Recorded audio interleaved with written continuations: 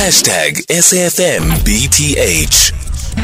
22 minutes after 3 o'clock. We're in conversation next with Professor Jannie Rossouw, visiting professor at the Wits Business School. As a mild recession looms, Moody's Investor Service has downgraded its graded credit ratings of 10 U.S. banks. The agency also changed its outlook to negative for several major lenders. To explain how this will affect several global economies, including South Africa, Professor Jannie Rossouw now joining us on the line. Prof, good afternoon. Thank you so much for making time for us. First of all, what do you make of this decision that has been taken by Moody's? Also, on the back of that decision that was taken by Fitch, although Fitch, of course, dealt with the credit ratings of the USA as a whole. Good afternoon, Aldrin, and good afternoon to the listeners. Aldrin, countries do undergo credit re-ratings of public funding institutions. The countries do undergo these re-ratings from time to time. And this is a clear indication. Professor Rossouw, let's just quickly see if we can get you on a different line. Unfortunately, the line that we currently have you on is not clear. Professor Jannie Rossouw is a visiting professor at the Wits Business School. So what will the impact be of these banks being downgraded, and also Moody's indicating that you could find that at least it says that 10 banks by one notch, and has placed 6 banking giants, that is including the Bank of New York Mellon, US Bancorp, State Street and Truist Financials on review for potential downgrade. So what could we see this impact be on the economy in the globe, but more specifically, could it have an impact on SA at all? Should we be worried at all? I was actually reading a report a bit earlier on where the Republicans are referring to Bidenomics, and this is in relation to the downgrading of the country's credit ratings by Fitch from a AA plus to triple A rather to a double A plus, and the impact of that. So Republican Representative Don Bacon saying that the Fitch credit rating downgrade is a wake-up call that Bidenomics doesn't work. So what will the impact of Bidenomics have on the bigger globe as well? 0614-104-107 and your tweets at Aldrin St. Pierre. Off to Professor Jannie Rossouw again. Prof, you were still explaining that banks do go through regular credit rating checks. Yes, indeed, regular credit rating checks, and when the perception of risk vis-a-vis these institutions changes, the rating will change. However, once an institution is downrated, we have to accept that it indicates higher risk, and with higher risk comes higher interest rates to compensate for higher risks. Now, following on the downgrading of the federal government in the US, it means that the whole interest rate structure of the world can ratchet upwards. This is of course good for savers and people who buy these instruments, but it means that people who borrow money will have to pay more than what was previously the case. So is the downgrading of these particular banks, the 10 banks, also linked to the decisions that have been taken by the Fed to have this run on the increase of the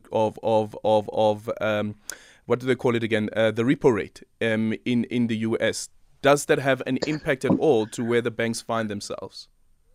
Yes, indeed. When the refinancing rate of the central bank in any country increases, it means that banks face a higher interest rate environment, and such an increase can change the risk perceptions vis-a-vis banks. So, yes, indeed, the decisions of the Fed could have had an influence. However, the Fed was forced into this decision owing to higher inflation in the US. There was no option for the Fed but to respond because inflation accelerated very sharply in the US. So what would the Fed's response now be, considering that we are also being told that there's a low appetite for loans from private individuals, including business as well? I don't expect necessarily a reaction from the Fed. The Fed will, in my view, stay on course with its attempts to get inflation thoroughly under control and to get inflation expectations under control. And the Fed will probably be of the view that this is a small downgrade that will not really impact its stance on monetary policy or its stance on financial stability. Then what are the lessons then to be learned here, also considering what happened to Silicon Bank? The lessons are, of course, there are quite a number of lessons. The one is that when you create money, inflation will follow. So the Fed created money during the COVID-19 pandemic, and inflation followed as a result of that. So there are consequences of monetary policy decisions when you create more money. And secondly, confidence in banks are really to be protected at all costs. It's important to protect confidence in banks, and such confidence is easily lost and can result in a run on banks. And that is a very important lesson that South Africa should also take note of.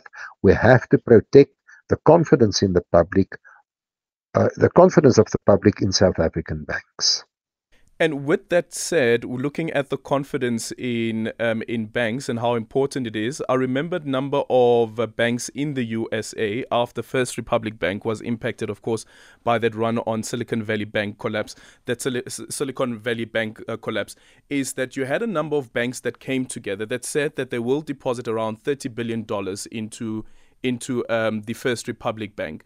Could we see something similar with these small banks, or are they too small to have such a big move?